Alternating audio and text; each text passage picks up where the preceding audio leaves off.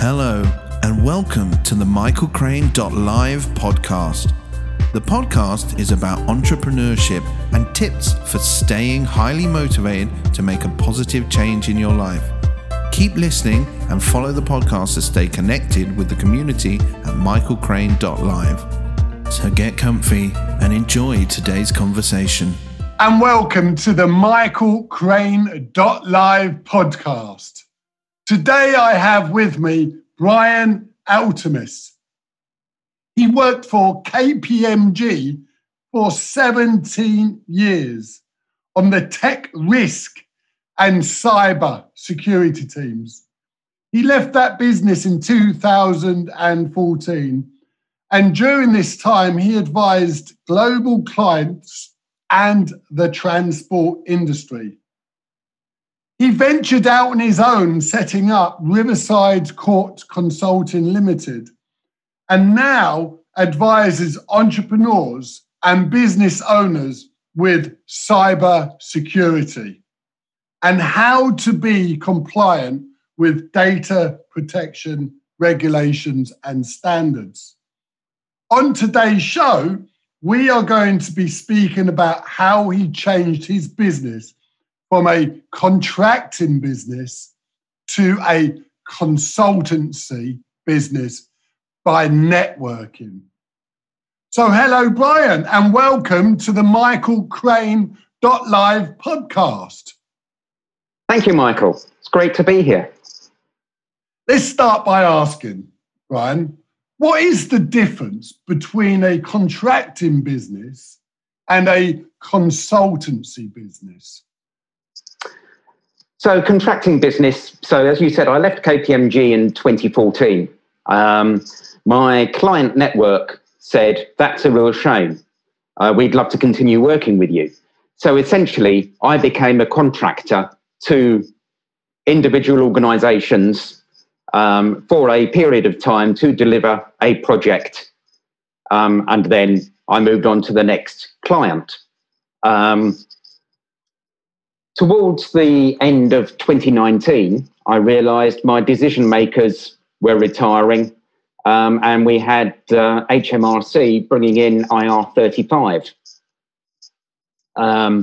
which essentially put an end to the UK contractors market. And because what they were trying to stop was, unlike people like me who were contracted to an organisation for a short-term project, which, yes, may be, sort of 2 years long. Many contractors abused the system and stayed with an organisation for 10 years or more. So effectively, we're employees. So you actually became an employee, and that's where you get the term contracting opposed to consultancy. I didn't. I was still contracted through Riverside Court Consulting, but the risk was that HMRC could have a look at the contract and say, actually, you're abusing the tax system, and you're actually an employee of X organisation, because they could have employed somebody and paid normal income tax, and rather than me paying corporation tax, VAT, and a little bit of income tax on any dividends I took out of the company. So that changed for you overnight. Well, how did that feel for you? It was a disaster. For 5 years, I'd had a comfortable income, a very good income, and both myself and the clients were enjoying the work we were delivering. And as you say, overnight, towards the end of 2019, that market disappeared. And so, yes, it was pretty disastrous. I think an awful lot of startups go down that route to supplement their income. So they get a side hustle, you could say a gig, to support themselves while they start out in business. Absolutely, yes. Was this the same thing that happened to you? Is that why you were doing it, or it was the bigger business that you were trying to set up? No, it was the business I was trying to set up. So when I left KPMG, I originally intended to set up a consultancy where I had a portfolio of clients, and would be spending 2 or 3 days a week with different clients. I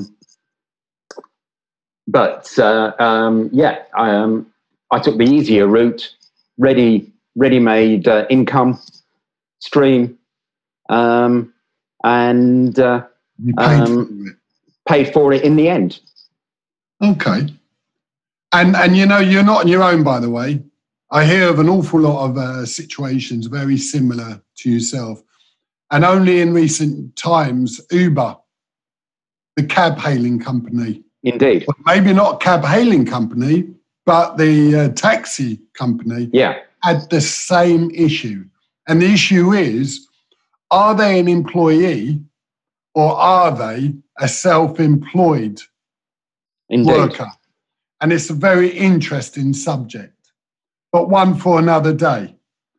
So today I've asked you onto the podcast, Brian, to talk about cyber security. Now, this is a huge subject, considering we keep hearing about big companies getting it wrong by breaching their data.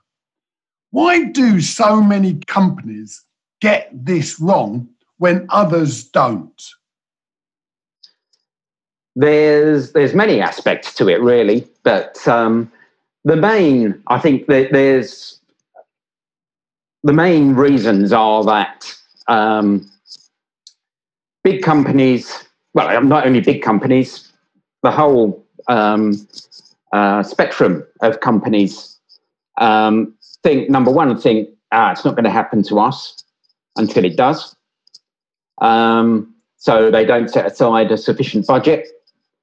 And, in this day and age, especially what we're going through at the moment, setting aside a budget is difficult. But the hackers are always trying to stay one step ahead of the security industry. And if you can spend hundreds of thousands of pounds on the latest sexy bit of cybersecurity software and tools, but if you're not doing the basics properly, you're going to end up being hacked. And that's doing things like vulnerability scanning on your network and your servers, making sure you install the monthly patches, whether you're on whether you're using Windows, Google or Apple, etc. And making sure if you use an outsourced provider like AWS, making sure that you've got people trained in your organization on that platform so that they don't misconfigure that platform. But I guess the larger companies in business right now have got this sewn up. They don't make these basic, simple mistakes. Or have I got that wrong? To an extent, you've got that wrong. Yes, many companies, and especially in the regulated industries, so like financial services, they spend billions on cybersecurity. The difficulty is that many larger companies, their technology has evolved over time. And so you've got a mixture of high-tech, newly acquired systems, but often bolted on to old legacy systems. And that's where the vulnerabilities can often arise. Why would these large companies not get rid of the legacy systems? Because as we know, the information technology global infrastructure has changed significantly. So why don't they get rid of the legacy system and just use new high-tech systems to get it right first time and every time? If you look at any major global company, the investment required to replace all the legacy systems is substantial, and often they will have a multi-year program to do this, but while they are in that program replacing, they are still vulnerable. If I was a multinational, large broadband provider, and I came to you right now, Brian, and said, look, this is my setup. I've got millions of pieces of data that I need to protect. What would be your advice? Well, first of all, it would be doing a risk assessment, seeing where all this data was, because one of the biggest risks is the duplication of data. So, you get people download it to do analysis for their specific job, and you get multiple versions of the data. And it would be to make sure you've got one accurate source of that data, which everybody accesses. You don't have replicated sets of data, and then you secure that one source of data. Would you keep the data in-house on your own secure servers, or would you outsource to a data warehouse your data, in your opinion? How long have we got, Michael, to answer that question?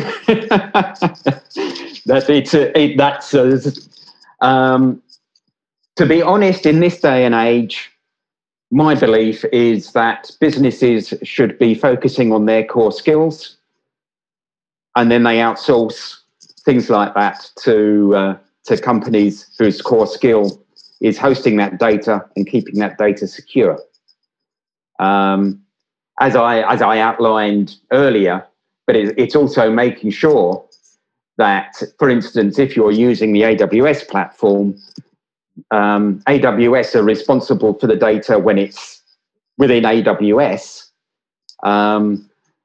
but it's your in-house team and configuring your end of the AWS platform for your people to access it, where the weaknesses and the vulnerabilities often occur. When you refer to AWS, am I right to assume you're talking about Amazon Web Services? Correct. Perfect. Okay. So this podcast is to help entrepreneurs, business owners scale up and make a difference for them, their business, and their families. If I was starting out today, what would be my first thing to do with regard to all my data security? I would suggest that you use, for instance, Microsoft 365 and OneDrive to store all your data. It depends on the size of the company. So if you are literally starting out at the moment, you're a one-man band, yes, make sure you use Microsoft 365,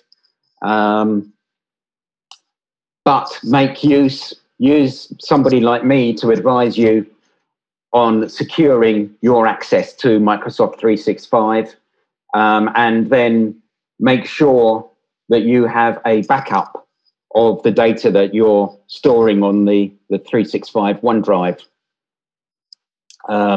Yes, Microsoft or Google, if you're using Google Drive, they replicate their data centers, so they do have multiple copies of the data.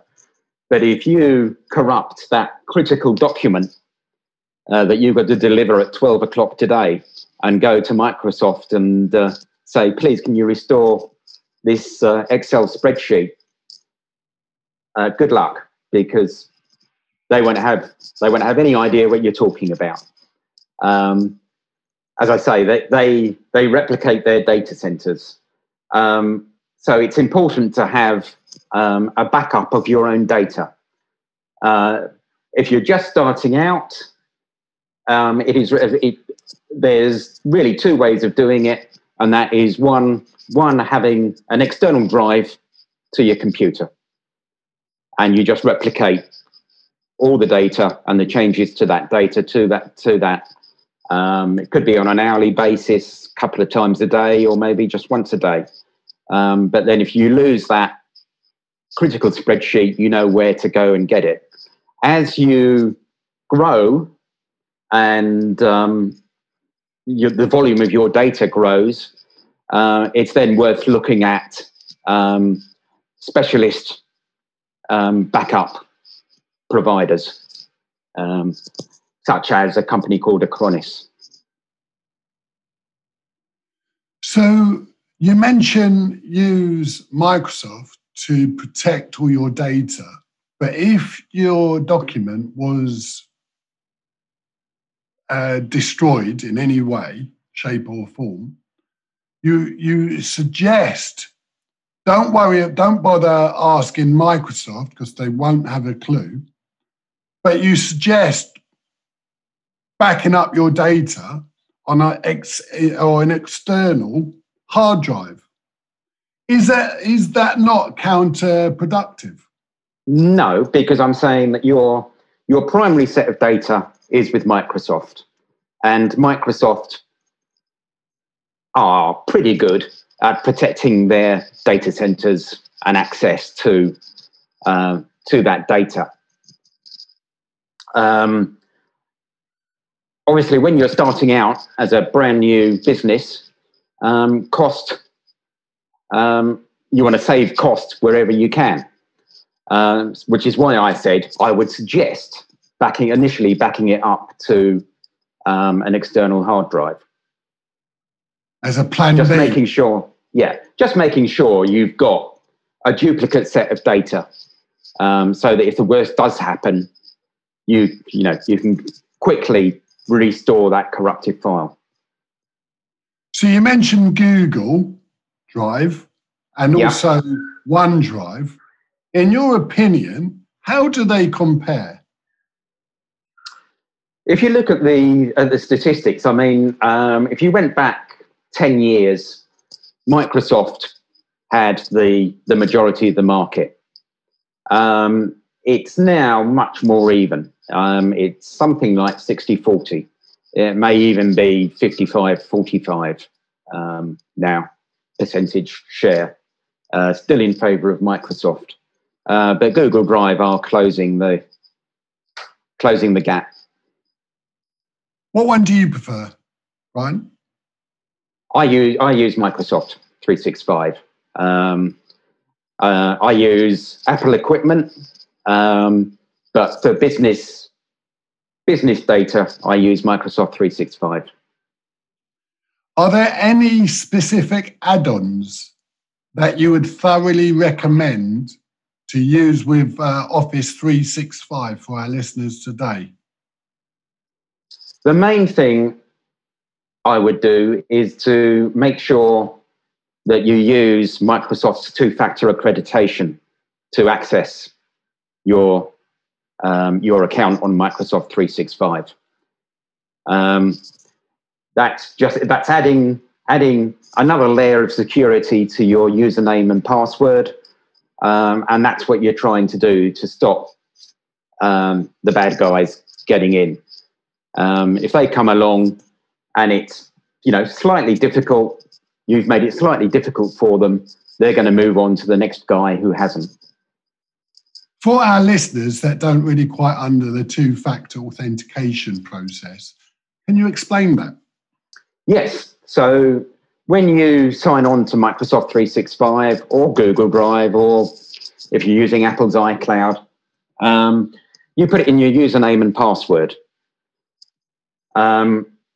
That goes to Microsoft 365 and is validated.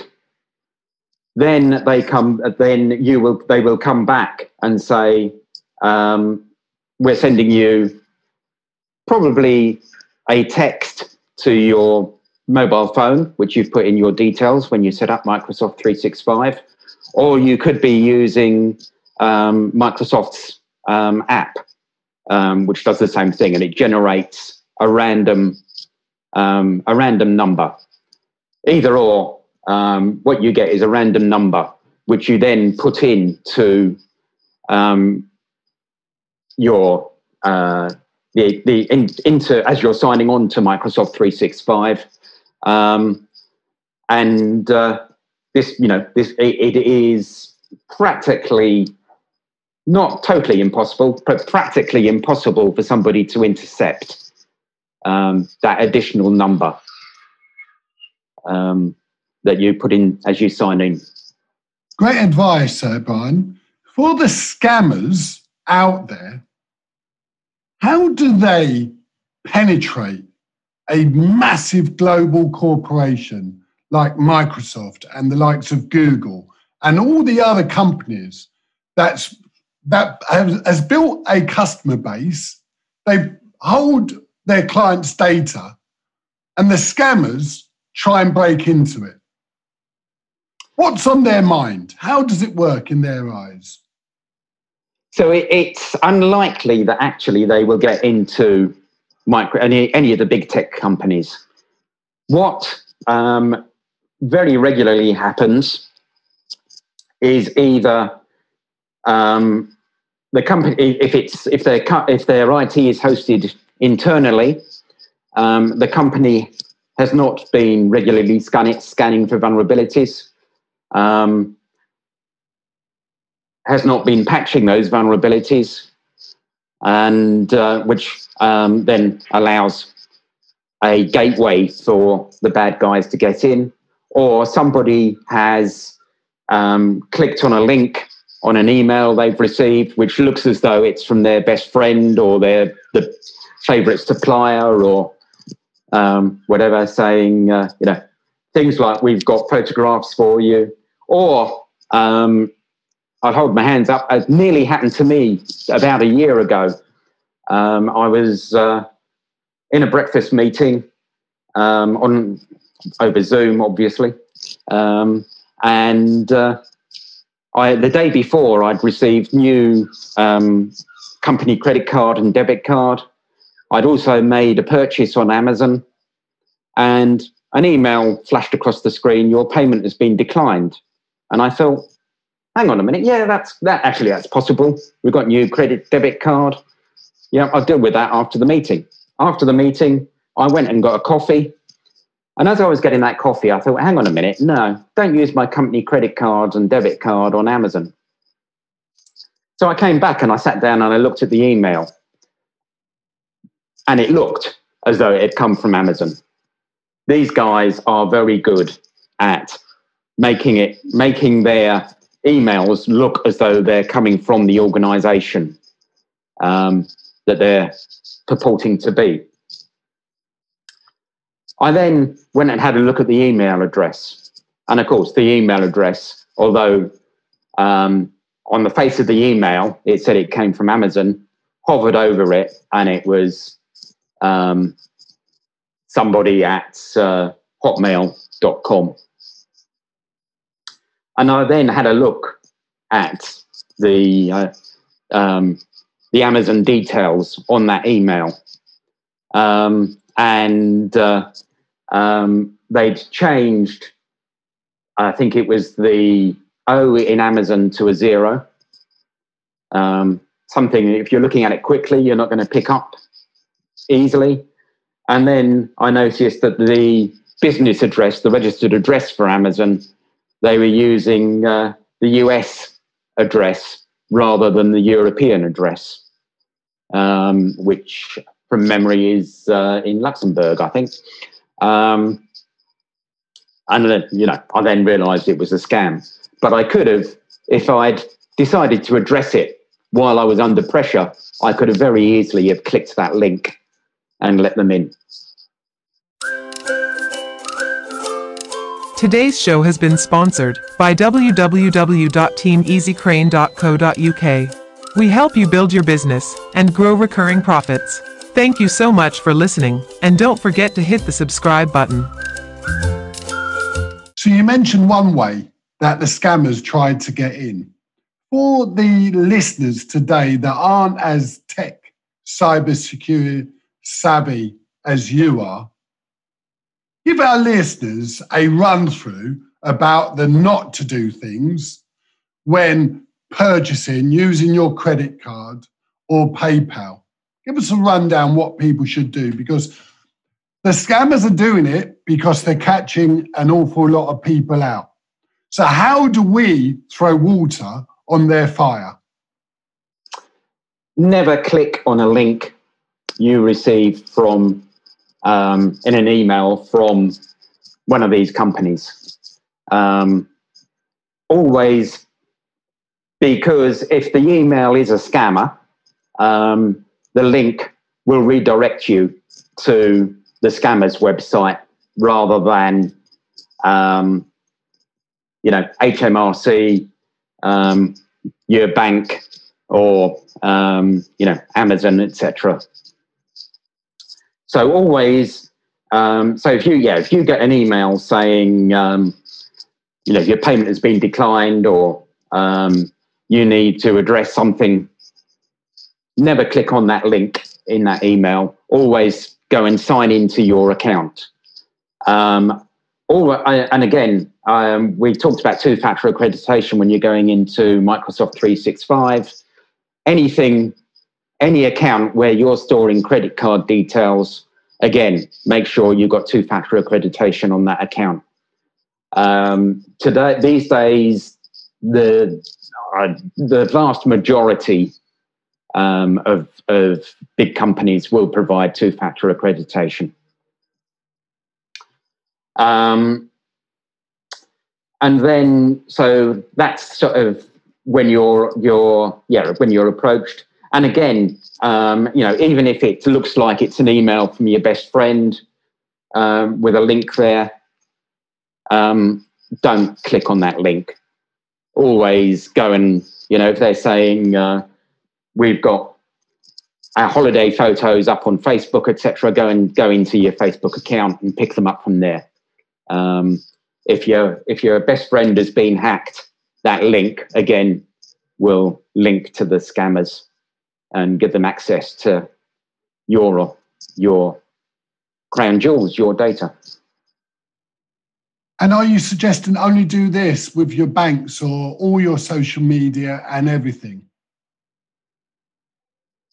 I suggest you do it with everything. Don't click on a link.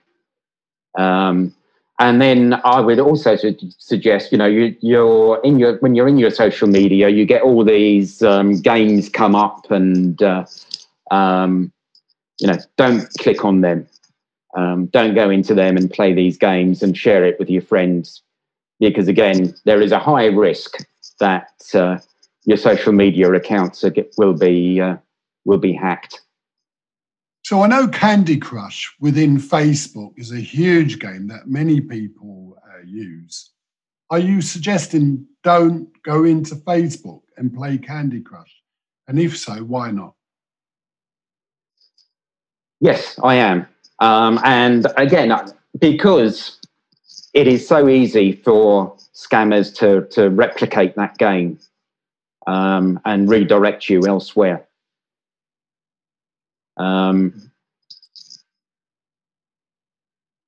So the next question, Brian, is if you're starting out in your business right now, where would you start? I know you mentioned Office 365 for your Microsoft email account, but there's so much more tech that an entrepreneur or business owner needs at their disposal.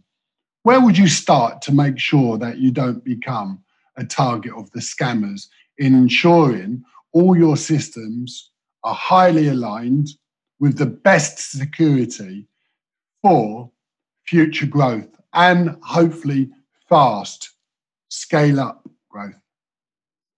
That is a very good question, Michael. And yes, when you're starting out and looking, are you a one-man business? Just a laptop on your kitchen table, hoping to scale up. So what I would, or are you already, shall we say, in a business with 2 or 3 employees, and you need to be sharing data around? Either or, I would actually. Sorry. Let's start there. You've got a company with 5 employees. Yeah. And you are sharing data, and you want to be secure. You don't want to be hacked. You don't want to be phished and people can scam your data. You only want to really share it with your colleagues. Where do you start?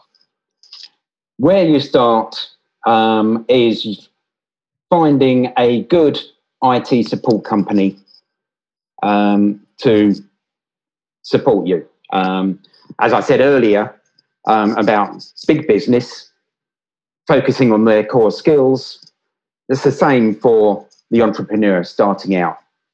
I think there's really, when you're looking for an IT support company, many of them are great at providing that technical resource for your IT. But I would ask them probably 3 specific questions about IT security. And that is how often they scan for vulnerabilities on their servers, because you're probably going to be hosted on a shared server with other companies. Do they regularly patch? So every month, all the big tech companies release security patches because of vulnerabilities that have been found in the previous month. Thirdly, asking them how they're going to back up your data. Again, as we outlined earlier. Are these all services an IT company should be providing as standard, or do you need to add it? That's why I said a good IT support company. A good IT support company will provide these things as standard. If they say this is an additional service, move on. Okay, great advice. We're trying to save our listeners time, money, and a whole lot of headaches. I come across an awful lot of people coming up on my social media network right now, Brian. And I'm finding a lot of IT professionals are based overseas in places like India, the Philippines, the US, some in Russia. What do you say to our listeners who are considering an IT support company overseas? Be extremely careful, because you are the data controller of your data as far as GDPR compliance is concerned. So before anybody says, hang on a minute, we left Europe, why does GDPR still apply? Because it was brought into UK law, and as of the 1st of January 2021, we have the UK GDPR, which is essentially the same as we had from 2018, but made UK-centric. So if you choose an IT support company, say in India, the US, the Philippines, etc., these are what are known as third countries as far as the Information Commissioner's Office is concerned. And not all of them will have what is termed a data adequacy agreement, which means that they have data protection regulation to the same level as the UK GDPR. and your data could be at risk. So are you advising against going overseas for your IT support? I am advising that to make sure that if you want to go overseas, you have a look at the ICO's website and determine which countries have an adequacy agreement.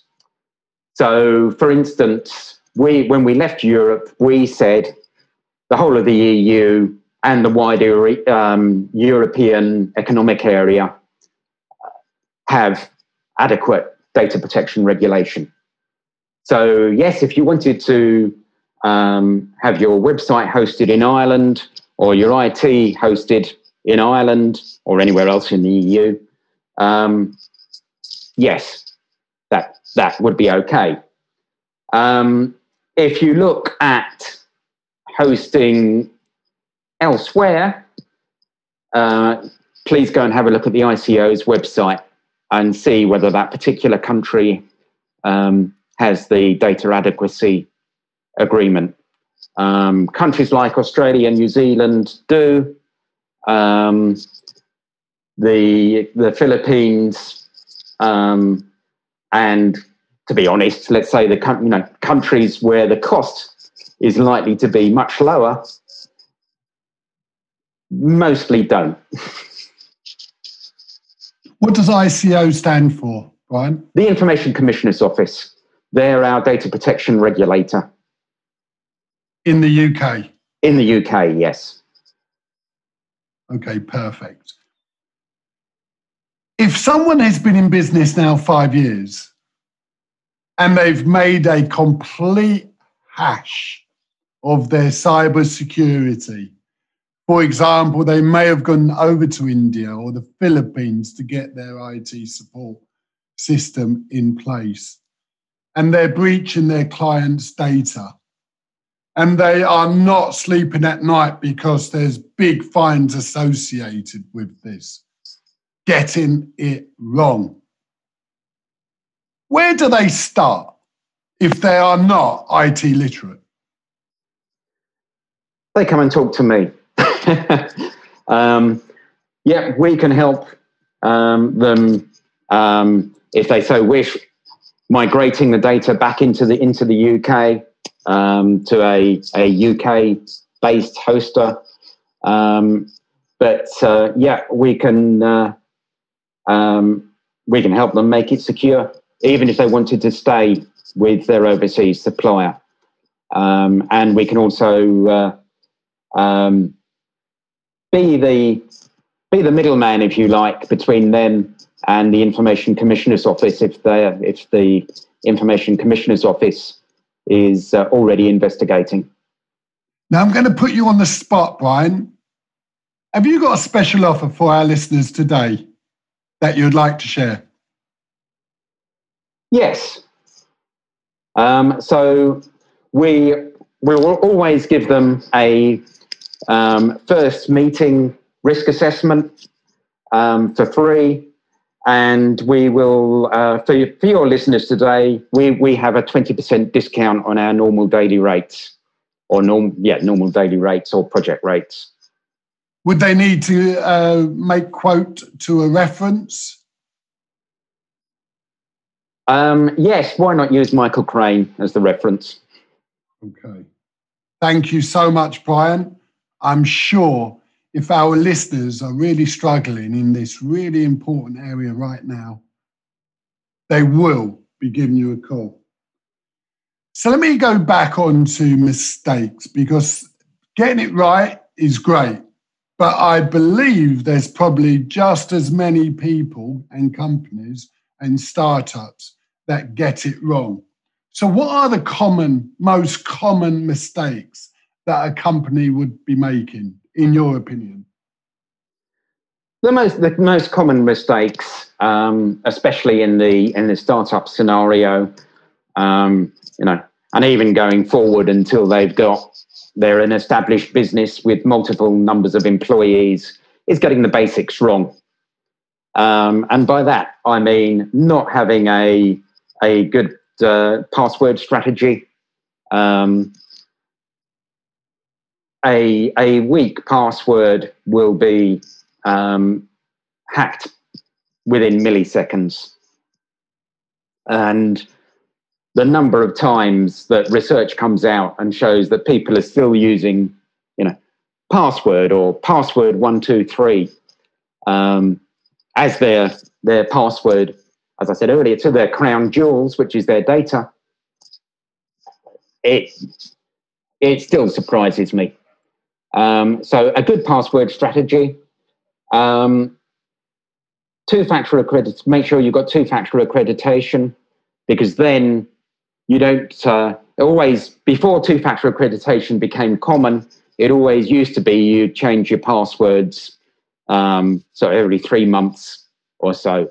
The problem with doing that is people need to remember the password. So every time you change it, it becomes weaker and weaker. If you've got two-factor accreditation, you don't need to change your password. And then it is making sure not sharing, making sure you're not sharing accounts, making sure that you've got proper roles and responsibilities set up for your systems, so that if the guy doing the purchasing, for instance, only needs access to the purchase ledger. He doesn't need access to the sales ledger, etc.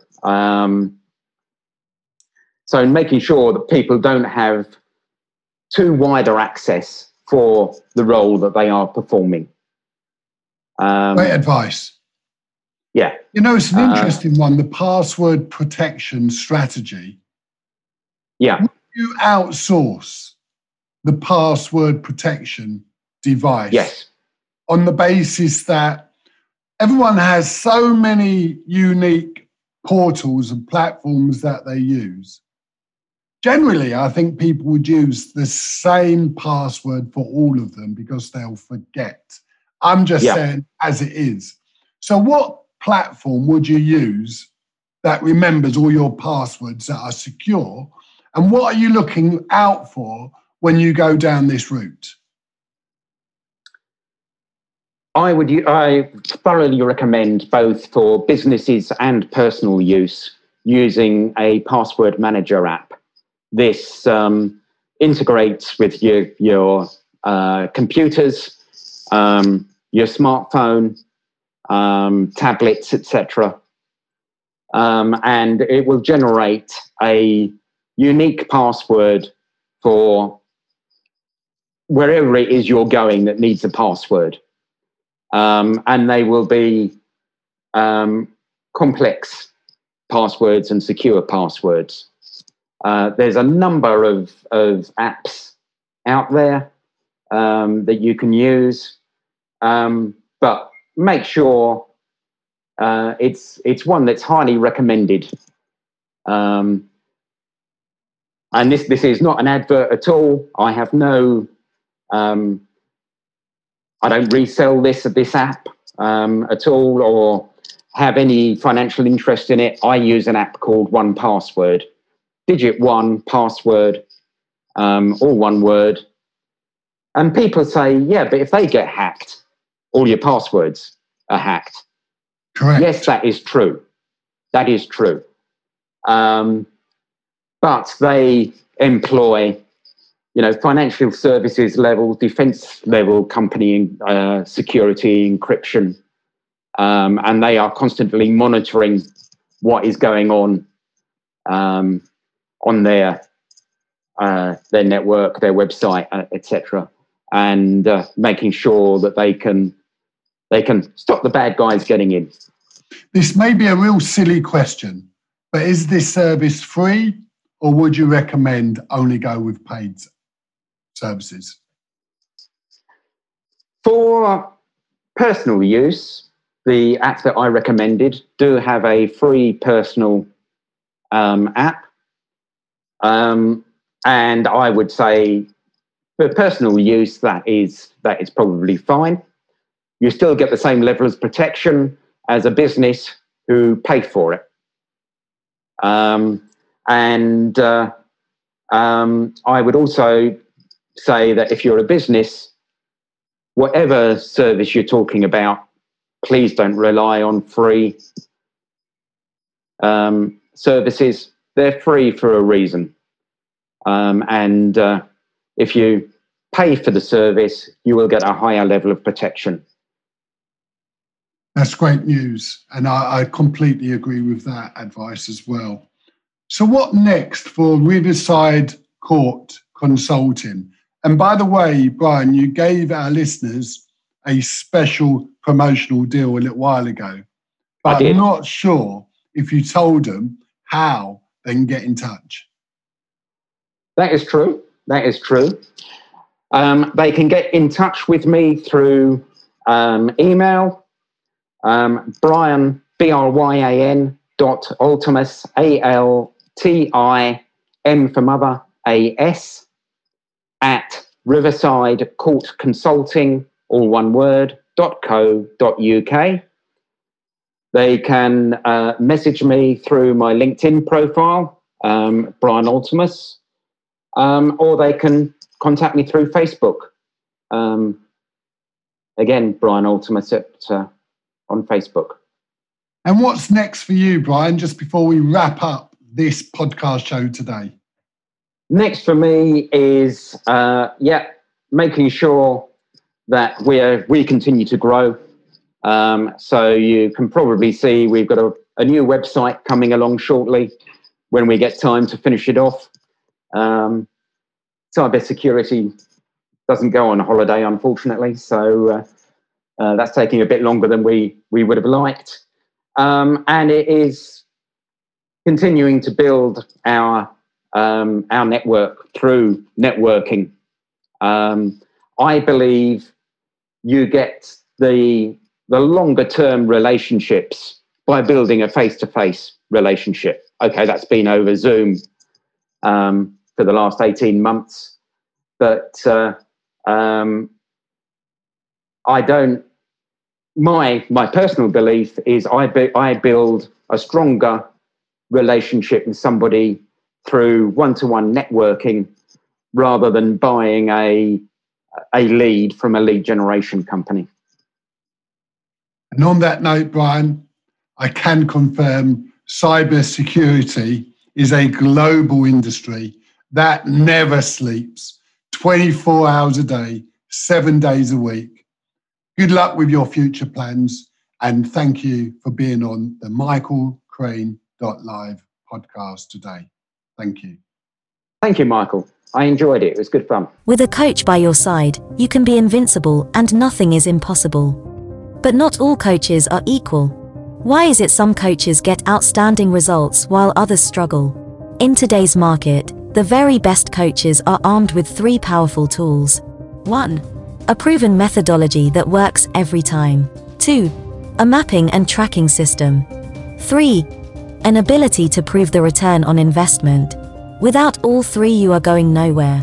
With all 3, client impact is enormous, and the opportunities are endless. These coaches are called New Level Results coaches. Find out if you make the grade at newlevelresults.co.uk. Thank you for listening to the show. If you have a business story to share, please reach out and contact us on michael@michaelcrane.live. To hear more stories from entrepreneurs and business leaders, make sure you hit the subscribe button on iTunes and Spotify so you never miss an episode. We look forward to having you back for our next podcast show. Thank you.